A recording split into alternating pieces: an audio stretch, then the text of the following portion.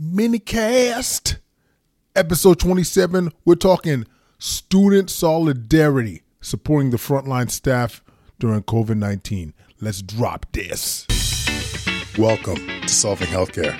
I'm Kwadwo Kyeremanteng. I'm an ICU and palliative care physician here in Ottawa and the founder of Resource Optimization Network. We are on a mission to transform healthcare in Canada. I'm going to talk with physicians, nurses, administrators, patients and their families because inefficiencies, overwork, and overcrowding affects us all. I believe it's time for a better healthcare system that's more cost-effective, dignified, and just for everyone involved.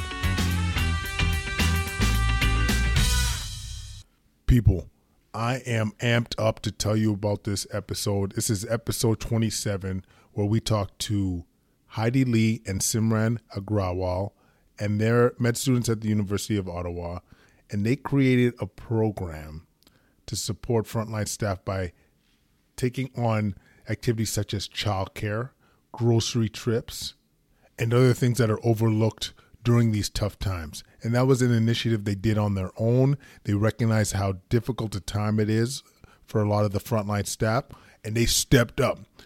They changed the boogie. They represented. I'm so proud of these guys, so I'm really excited for you guys to hear this episode. We're going to dive right into it. The only housekeeping thing I want to tell you about is we're doing our first webinar starting April 10th, that's today, on how we could prepare ICUs for the increased capacity needs during COVID-19. It's going to be done by colleague and my boss and fellow Resource Optimization Network member, David Nelapovitz. So you guys will see the links attached to the show notes, and even if you miss it, you'll be able to see a recorded version.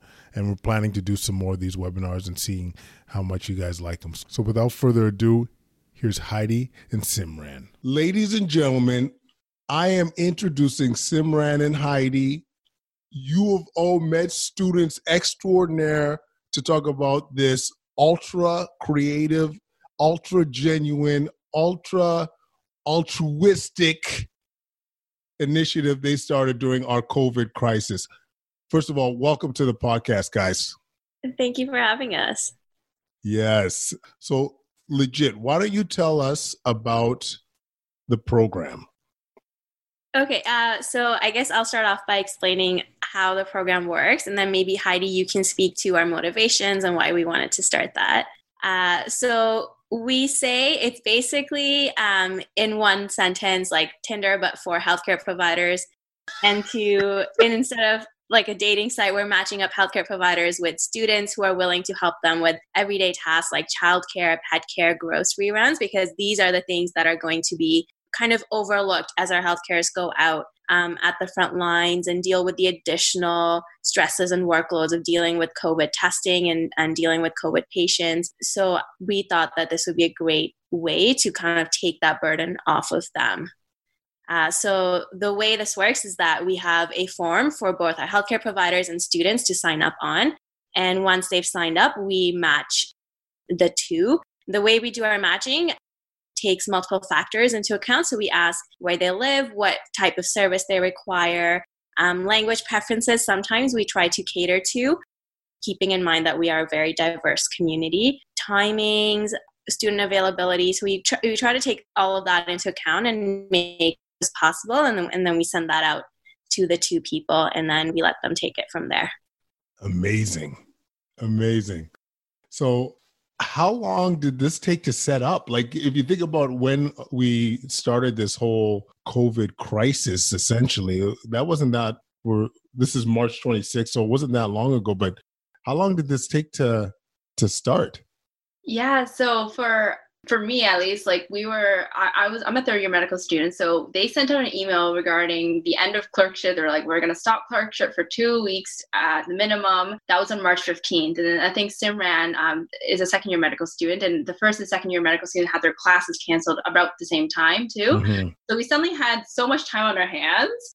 And so this really started off about March 16th, and then we spent about a week or so just to get it done right. So as Simran mentioned, we have safety policies in place. We have to get a waiver. just to make sure, and student recruitment, and just hammering out the logistics of how to work the program. And then we started sending out the emails about a week after that. Since then, it's just taken off. We've made 50 matches so far. We're still making matches. 5-0, yeah. Hey, guys, just before the interview, when I was talking to these guys, I thought maybe like nobody is really taking advantage of this program so far. I don't know why I thought of that, just because it was maybe because I just caught wind of this last week. But 50? Yes. Holy cow, guys. Amazing. Amazing. We've had such great uptake in terms of the student recruitment and also healthcare workers who are sending in requests. So our healthcare requests are up to about 120 now, and it's still increasing every day as word spreads out. And then student recruitment wise, we have about 70 volunteers who signed up, and we're actively recruiting other student bodies, so the Nursing Student Association, and we were thinking of maybe getting some social workers involved and just reaching out to different communities to increase our volunteer recruitment rates and hopefully help more people. Wow, guys, like we're doing this via Zoom, so we can all see each other. This is going to just be audio, obviously, but my mouth has been open the whole time. I'm just a bit shocked at how tremendous this initiative is. So what kind of services are most in demand so far? So we've got a lot of requests for childcare specifically. Mm-hmm. And I think that's why we need more volunteers, because a lot of volunteers sign up for errands like groceries and pet care, which is super, super needed and important. But we have a huge need for childcare. So we're really working with our colleagues in nursing and perhaps other student bodies to try to get that going. And just to add, the healthcare providers that we're helping are not limited to just doctors, because doctors are not the only people that are providing healthcare.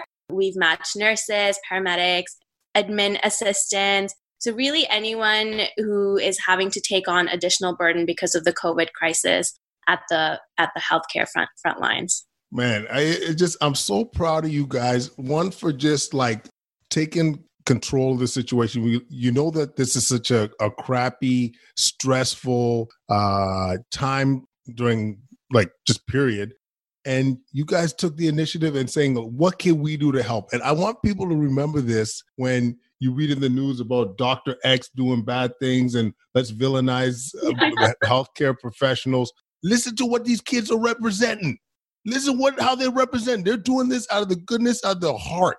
This is not going to go. They're not going to get extra marks for this. They're not going to necessarily get into the residency that they want. Like, this is because they're here to help. And I can't emphasize this enough, because, you know, it just really warms my heart, because I know it's coming from an absolutely fantastic place. And so I just want to commend you even more. So, like, are you guys feeling the benefit? Are you feeling the positive response out there, either from the people that are reaching out or the volunteers or the media? Like, are you feeling the positive response? Oh, absolutely. We even had people send us messages saying, oh, I don't need your services, but seeing initiatives like this restores my faith in humanity, or something to that effect. And then we've had several media outlets request like to speak with us just to get the word out there. But ultimately, I think it's been very heartwarming and very humbling to see that we can help in this way. So it sounds like, oh, babysitting, pet care, errands, those are very they're not direct ways. We're not collecting PPE. We're not helping in a direct way. But if we think about it, healthcare workers are faced with the situation of doing their duty to their communities, serving their communities, but also protecting their family, protecting their loved ones. And I think reading the struggles of many healthcare workers on blog sites, on Facebook groups, it's a huge problem. Mm-hmm. And being able to provide emotional support, knowing that your family is taken care of, that your dog is going out for their pee break, not getting acute bladder, urinary retention, making sure that their kids are being looked after. I think those aspects are so important for the wellness of our healthcare workers. And it's been recognized by healthcare workers. It makes us feel very proud of our community that we're doing this. Oh, I mean, and once again, Heidi and Simran, it's such a horrible time right now. And to just see something so good come out of this, like just really seeing that fate, like seeing what the good side of humanity could bring, it really is amazing. Thank you. For the skeptics and for the people that are really worried about transmission, like I know there's some worries about, safety because, more people that aren't being physically isolated, people that are going out into the community. What are the steps that you guys are making to just make sure that we're reducing the risk of spread? Yeah, I mean, that's a completely fair point.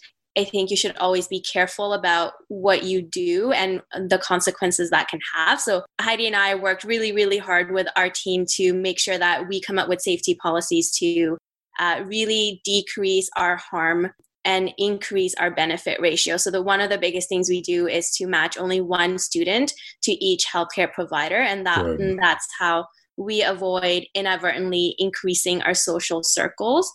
Other things that we want to do is to make sure that we are screening doctors for any COVID risk factors. And we're very transparent with our volunteers about those risk factors so that when they're going to volunteer with that healthcare provider, they are aware of the potential risk that they are putting themselves at.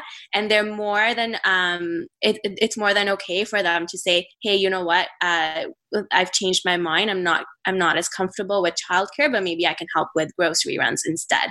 So we want to make sure everyone involved is as comfortable as possible with the risks that they are taking. And we want to minimize risks as much as possible. Yeah, if I can add to that, we also screen our student volunteers. Many of our student volunteers, they don't live with their families. They live in a house with maybe one or two roommates who are younger and not in the high risk group. So we make sure that from the student aspect that they're not compromising anyone else and that they're respecting social distancing. And in the event that they do get transmission of the virus. And also we have the questions for the students as well. So students who've traveled recently are not eligible. We ask about the last day of patient contact, just in case there's been some, like asymptomatic COVID virus going on there. And also just to get the risk factor screening for the students. So we go through them individually. Perfect. And if people want to reach out for this service, how would they be able to do that? So we've reached out to healthcare providers through various Facebook groups and also internal emails.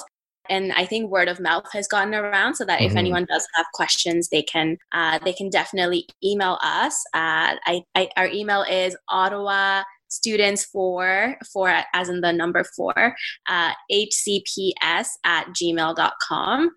So if you email us, we can send them the link to sign up on the form for sure. Absolutely. And I think also too, if you guys have our listeners have any questions about the logistics of setting this up and doing it in communities outside of Ottawa or outside of Ontario or outside of Canada, even, to be able to create such a program because I'll say this, after being in the front lines, I've spent some time in ICU since this whole COVID crisis has started. People are stressed. Morale is low and people are scared. And all these little steps that people are making, whether it's food contributions, whether it's being able to look after their loved ones or their puppies or whatnot, this helps us be that much more focused and that much more ready for what's ahead of us. So honestly, I keep saying it, but I'm just so proud of you guys. I'm proud of the U of O representing hard, taking the lead on this. Other places throughout the country, y'all need to recognize this is what it's all about, doing that sense of community. Is there anything else you guys want to add before we close out? I think the main thing that we want to get across is that we want to also inspire others to help out in whatever way we can. So the way we're going to get through this crisis is just to lean on each other for support, getting together as a community and doing whatever we can to help. And that's one of the messages we try to convey to our student body. Amazing. Thank you so much, Heidi and Simran. This was a fun conversation and nice to finally meet. I know we've been communicating via email, but it's nice to finally meet, and I'm sure we'll cross paths soon once all this physical social isolation is shut down. You know what I'm saying? Yeah. Yeah, it was great talking to you. Thanks for having us. Anytime. Thank you. Thanks, everybody, for joining us on Solving Healthcare. I hope you enjoyed that mini cast, and I hope it left you inspired, because I'll tell you this much, it left me inspired. Thanks for our sponsors, audible.ca. Thank you for all the comments you've left at quadcast99@gmail.com. Follow us on Twitter, Instagram, Facebook at Quadcast. All these comments mean a lot. All these kind words mean a lot. So keep it up, and thanks for listening, and we'll connect soon.